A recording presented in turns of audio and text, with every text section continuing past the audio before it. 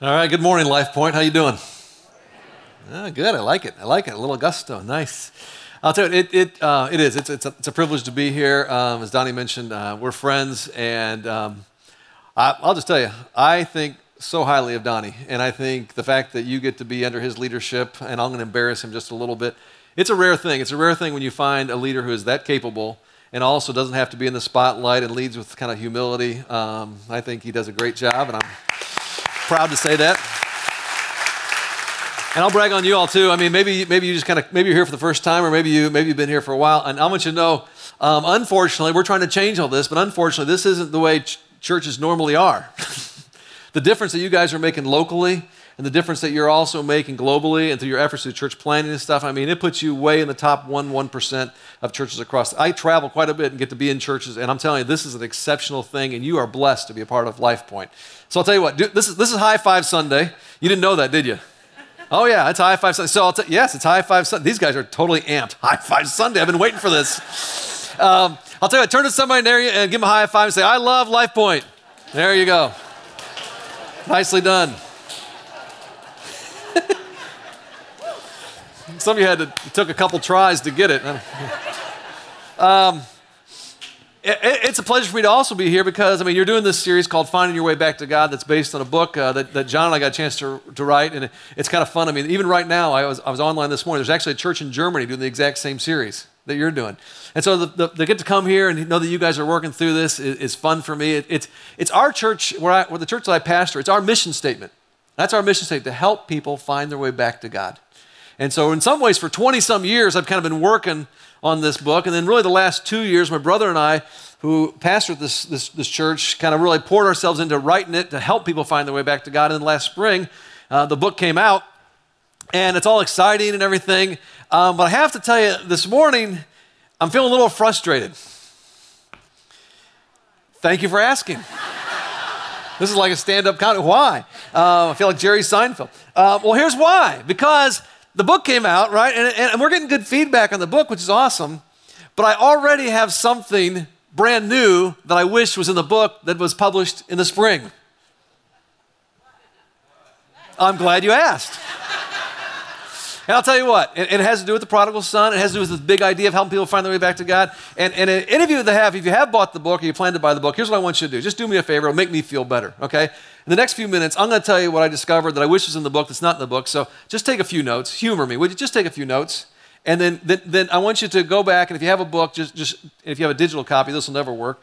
But I want you to stick it in chapter 11. That's where it belongs, right in chapter 11. And then when you sell it on eBay, it'll be worth more, even more. Okay, so that's what I want you to do. Now here's the deal. To tell you what I've kind of discovered that's not in the book, and I wish was in the book, ask yourself this question. Why was that prodigal son, that's the story we've been dealing with during this series, why was the prodigal son so reluctant to come home for help? Pride? Sure. Shame, yes, because he'd taken the father's inheritance and kind of squandered in this crazy, wild living, beautifully illustrated in that last video we saw. All those things, but I discovered something else. I discovered another reason, I think, that kept him from coming back home for help. And it may have been even bigger reason, the things that we commonly, like you even kind of shouted out there. And here it is. I didn't know this. When a Jewish boy squandered his inheritance, particularly back then amongst Gentiles, after doing that, if he dared to return home, the entire community had a tradition called Kezazah. I'll tell you what, say that after me. Kezazah. That's exactly right. Kezazah. It took me a few times to get that, but Kezazah. Kezazah was this. The whole community would gather together upon the return of this kind of prodigal, and as a symbol of how destructive he had been, of how he had broken his relationship with the community, how he'd broken relationship with his family, and how he'd broken from his father's guidance, they would actually do this. They would take something like this, like a clay pot. Now remember, we're dealing with a Middle Eastern culture here, and in the Middle Eastern culture, it's very demonstrative, very dramatic, kind of symbolic culture. And if this son was to try to return back to the community after squandering everything that his father had given him, if he was to try to do that, the community would actually meet him at the gate upon his return, and they would stop him from coming in, and then all together They would take a pot, a clay pot like this, and they do something like this. They would break it. And then after they broke it, one of the leaders from the community, a spokesperson, would reach in and grab a piece and right to the sun would say something like this. This is the brokenness that you've caused our community. You have broken everything that's good. You've broken trust, you've broken community, and you have broken your Father's heart. What you have done is now beyond repair. It's actually a symbol of your brokenness, of your own. This is your broken life right here, right here. And let these broken pieces of your broken life remind you, you are not whole. You are no longer family. And you are not welcome here. You have been cut off. The Hebrew word kezazah, you know what it means? To cut off. To cut off. That you would be cut off. And as I discovered this, actually I learned this from John Ortberg. What it meant was that this prodigal boy, it was one more reason, one more thing that kept him from coming home. And maybe the primary reason, knowing that he'd have to face the kezazah. Now, there's enough people in this room here that some of us in this room, probably, if we're honest, all of us in this room, we've felt some kind of this brokenness in our own lives, right? And kind of like my friend Carissa. I want you to meet her.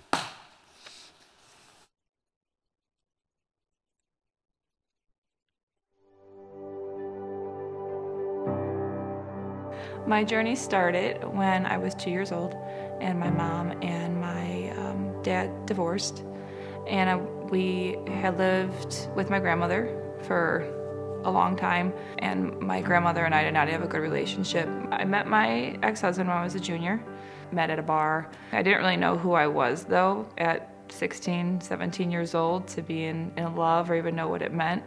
It was just something was missing, but I just was so in the moment and wanted, to get married and the whole fairy tale that I kind of pushed those feelings aside. Once we had my daughter, it definitely took a turn for the worse. His behavior changed and my behavior changed. And then once I found out I was pregnant with my son, I felt like I was just stuck. I have 2 kids and I definitely don't want to be a single mom with 2 kids. So I knew something had to change, and I just kind of went the wrong way to make that change. I had an affair, and then on Father's Day weekend, I had another affair. I think from the beginning of being with a grandmother that treated me like a piece of crap to now being in a relationship that I'm just destroyed and slept with multiple men, but there was no God. And if he was there, he was not a nice person.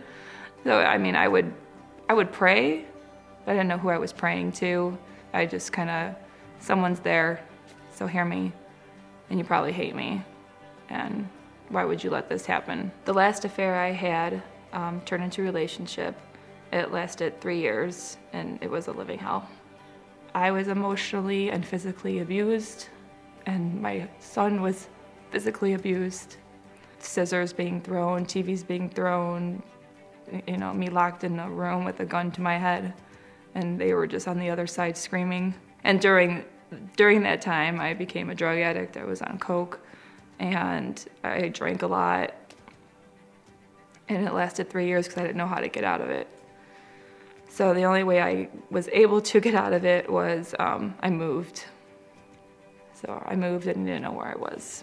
Before I moved, I met my now husband. The first day I met him, we literally an hour after I met him, we ate at a TGI Fridays. We told each other stuff, and there was no judging because we both were there. We both had similar stories. It was scary. So I sobered myself up. Still had no God, but just knew I needed to do something because I was probably going to lose my kids. So we decided to get married, and before we did, we found the church. Everyone was amazing with our kids and where they should go, and it was life-changing. It is life-changing It was amazing. Once the first service that we went to, we knew we needed to get baptized before we got married, that we needed to wash all the sins that we have committed in our previous marriages before me and him committed to each other. For years, many years, my husband and I both tried to do it on our own, and that wasn't working. So now we have a place that we could turn to when we need it. It's a relief. It's definitely a relief in any part of our relationship. If we have a troublesome moment, we turn to God, we pray. We're not going to drugs and alcohol and affairs. We're going to God. So that is a relief to have that. In our small group, people who message me daily, what can we pray for you about? It's an awesome feeling. It's a place that I am comforted and loved unconditionally, no matter what. It's what a home should feel like, and it does.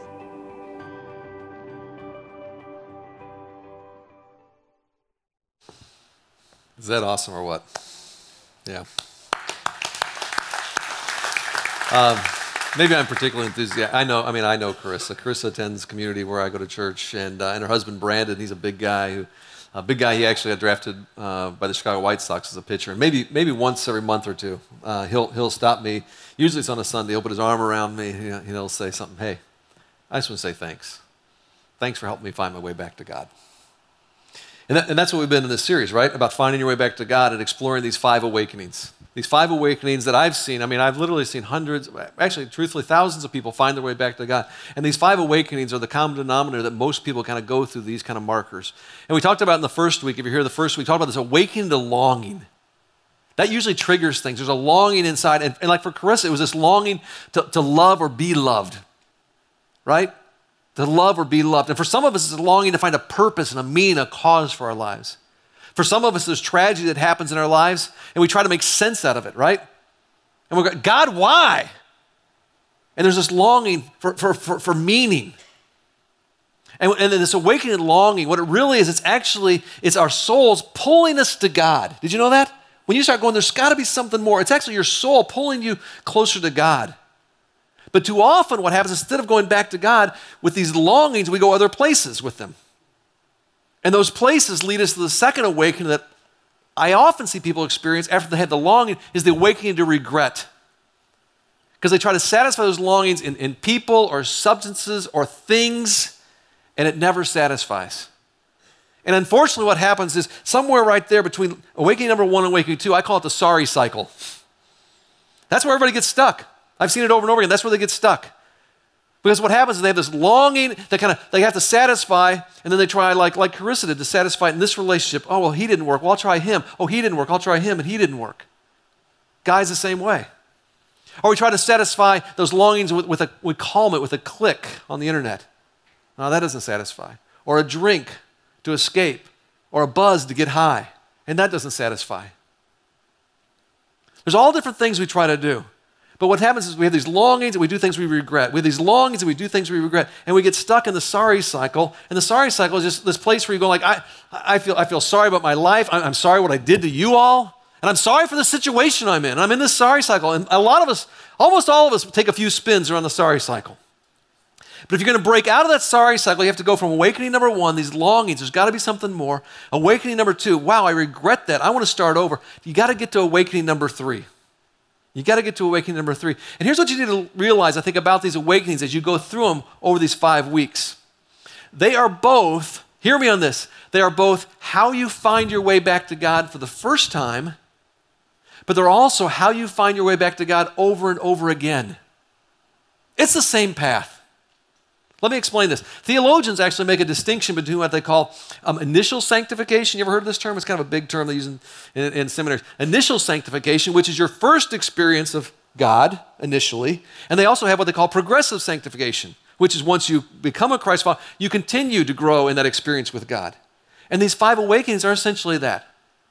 If you're familiar with the 12 steps, oftentimes they'll say the 12 steps of recovery are so important because they are how you get sober, see if you know the rest, and how you stay sober. Right. They're how you get sober and how you stay sober. These 5 awakenings, if you will use them in your life, they're how you find your way back to God for the first time. But they're also, and I've had this experience, how you find your way back to God over and over and over and over again. And so this third awakening, which is the next step for us, it's this awakening to help, where you finally go, you know what? If I could do this thing called life on my own, I would have figured it out by now. I need some help. And asking for help isn't an easy thing to do. If you were to get to know my whole family, there's 5 of us in our family, what's unique about the Fergusons and what we all have in common is we all 5 of us, okay, myself, my wife, and our 3 kids, all of us, we all want to be in charge. Anybody else have a family like that?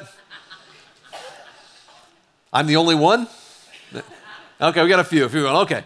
Yeah, we all want to be in charge. In fact, I mean, my youngest, Caleb, he just shows up and he's like he's in charge. Josh, my middle one, he's kind of like this quiet assassin who kind of covertly assumes like he's in charge of everything. My daughter, Amy, is loud and boisterous and bosses everybody around. And my wife, Sue, she has a huge personality, beautiful one, huge personality, and I just don't mess with her, okay? But I'm supposed to be the boss, right? I'm supposed to be the boss, or so I think. As an example, it's kind of fun. I remember when Caleb, our youngest, he was just a toddler. And I remember Sue and I went into the room to kind of check on him, and he was in his crib, and he was kind of just starting to fall asleep, but you could see him kind of restless. And then we could kind of hear him talking in his sleep, just a toddler. And we kind of go over and we lean over his crib and listen in, and you can hear him in his sleep saying, self. I'm going to do it myself. And you know, I think there's some of that in all of us. Self. I'm going to do this thing, life, myself. And so asking for help, this third awakening, saying I can't do this on my own, doesn't come easy.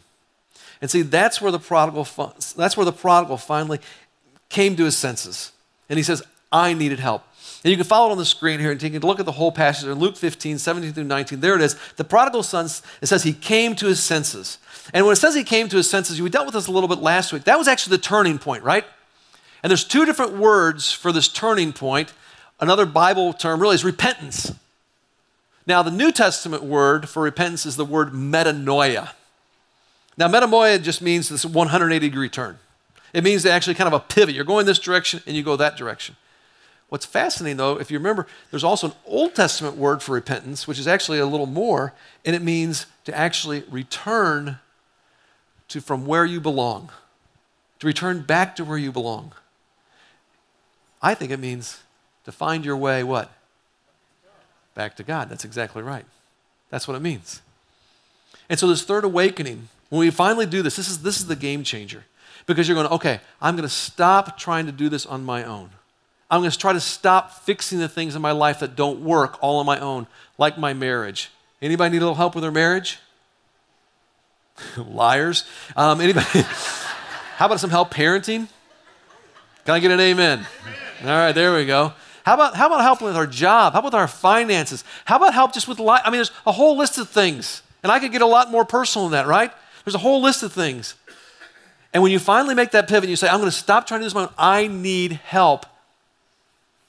It's this awakening that's just a game changer. Last Thursday, I think I heard maybe the most powerful message I've ever heard at my church, and I was not the one talking, and actually neither were any of our campus pastors. It was last Thursday afternoon, and it was none of our staff. I heard a father speak at his 19-year-old daughter's funeral. We live in where I actually live and where one of our locations is located is in Naperville, Illinois. It's a very affluent community. But you know what? They need help. Don't let the money fool you. We have a profound heroin problem in our community. And this daughter, I mean, beautiful, gorgeous girl. I mean, she'd fit in here perfectly, outgoing. But at 19 years of age, she needed help and she didn't get it. And she died of a heroin overdose. And I was there in that funeral. And when that dad got up to talk, who also, he confessed right up, I am a recovering addict myself, drug and alcohol addict. And he went on and he just looked at that audience and he said, listen, if you're like my daughter, or if you're like me, and there's parts of your life that are out of control. There's places you don't know where to turn. And you're just hoping that somewhere out there's got to be a power greater than yourself. He said, listen, the direction right now, you're at a point in time where you have a choice. And I don't think I'll ever forget this, even though it happened just last Thursday. He pointed to the casket where his daughter was, and he says, you have a choice. It's either death or you get help.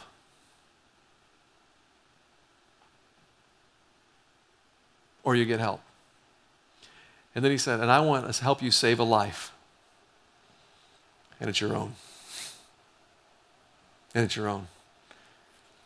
And so I know there's a whole bunch of us in this room. We need help.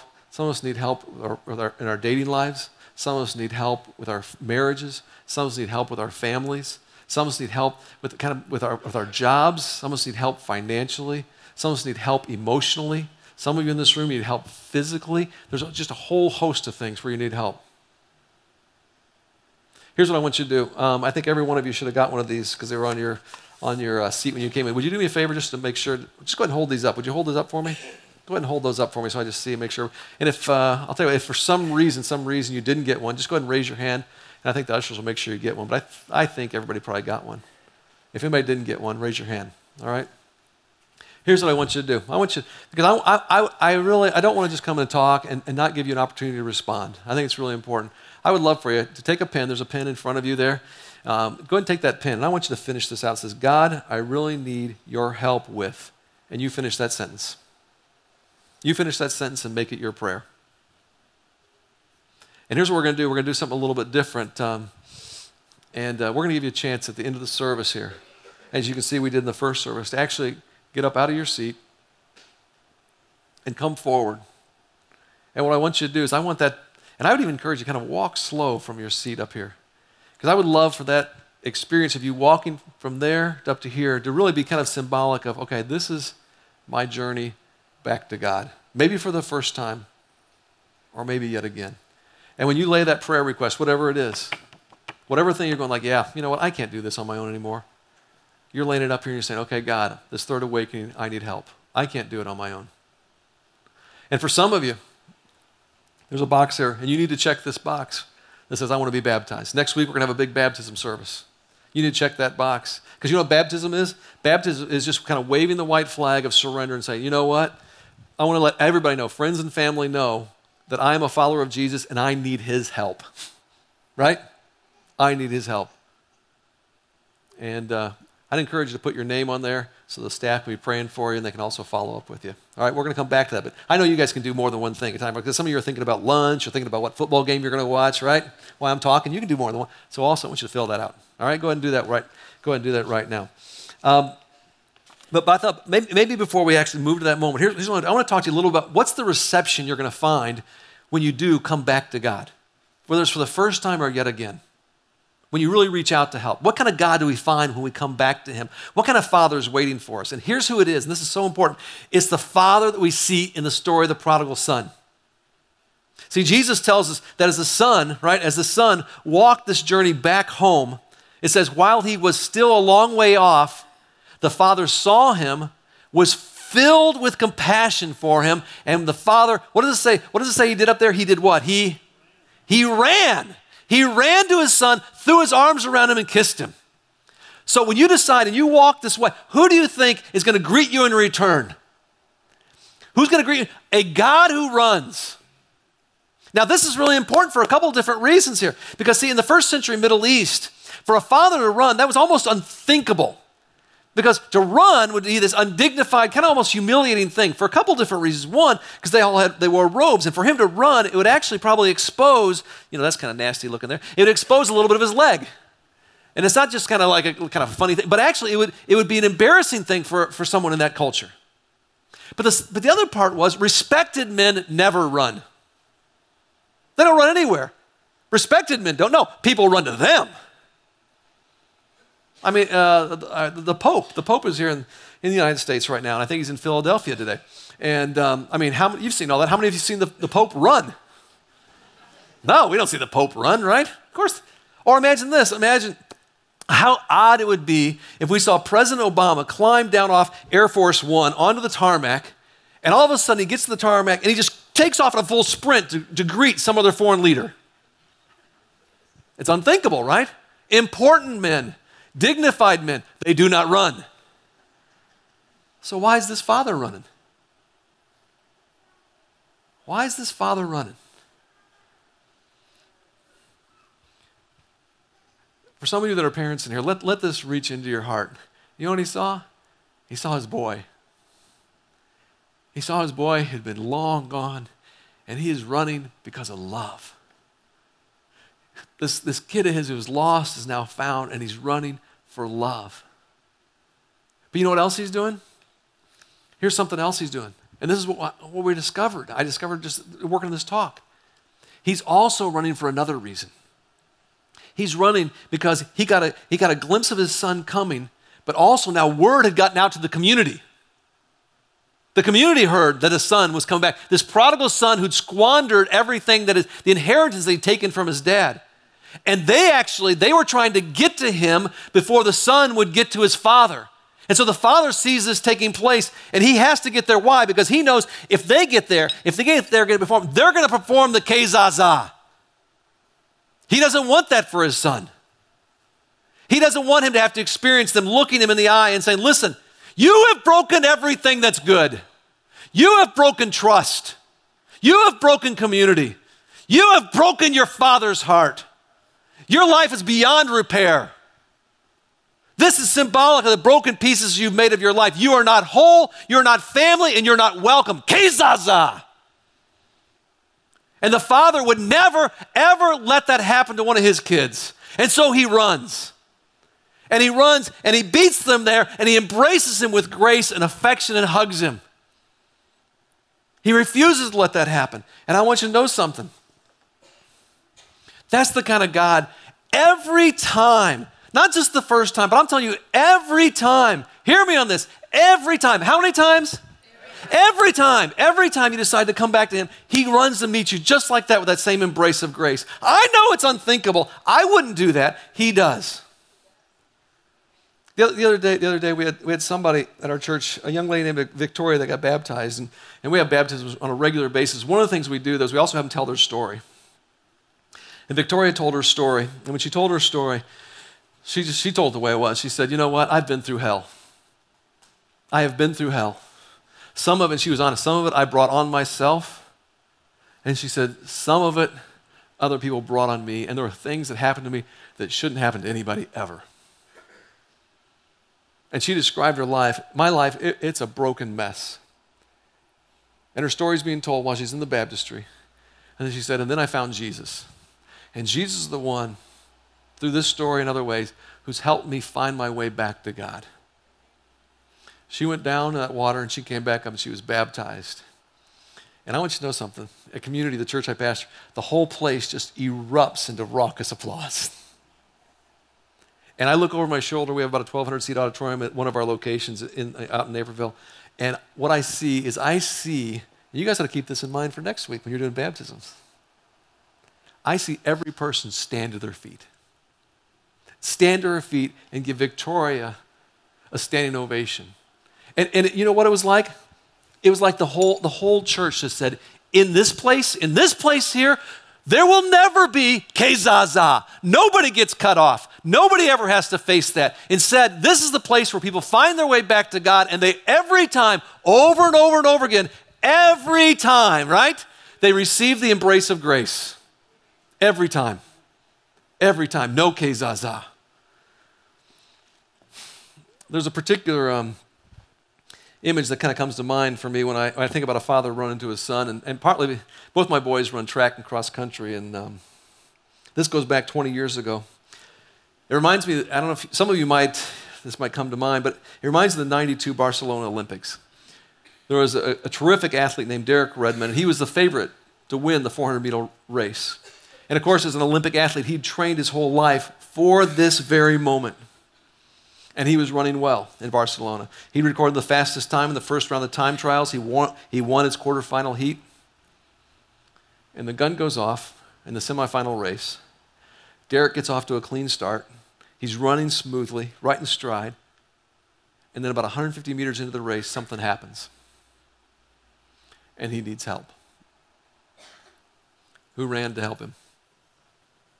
Come on. His dad did.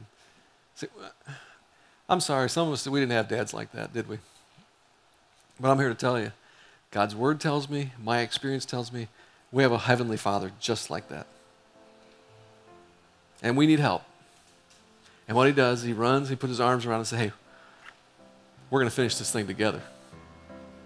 We're going to finish this thing together. That's what we're going to do. I think this is going to be a very important moment for some of you in this room. And I would love to have every one of you, as much as it is within you. I don't want to be manipulative, but as much as it is within you, to finish this. And just take a risk and say, God, I really need your help with. Finish that up. And for some of you, say, you know what? No, I guess need to be baptized. I gotta go public with this thing. I'd love to have you, as you're going to listen to this song, Come Home. This is a great song. Just a great song. To kind of walk slowly down these aisles and let this be your journey back to God. Maybe for the first time, or maybe yet again this week. And know there's going to be a God there who runs to meet you with the embrace of grace. All right, so during this song, if you would, as you're ready, you can get up out of your seats and come forward and just kind of place the cards right here. All right, let's do that right now.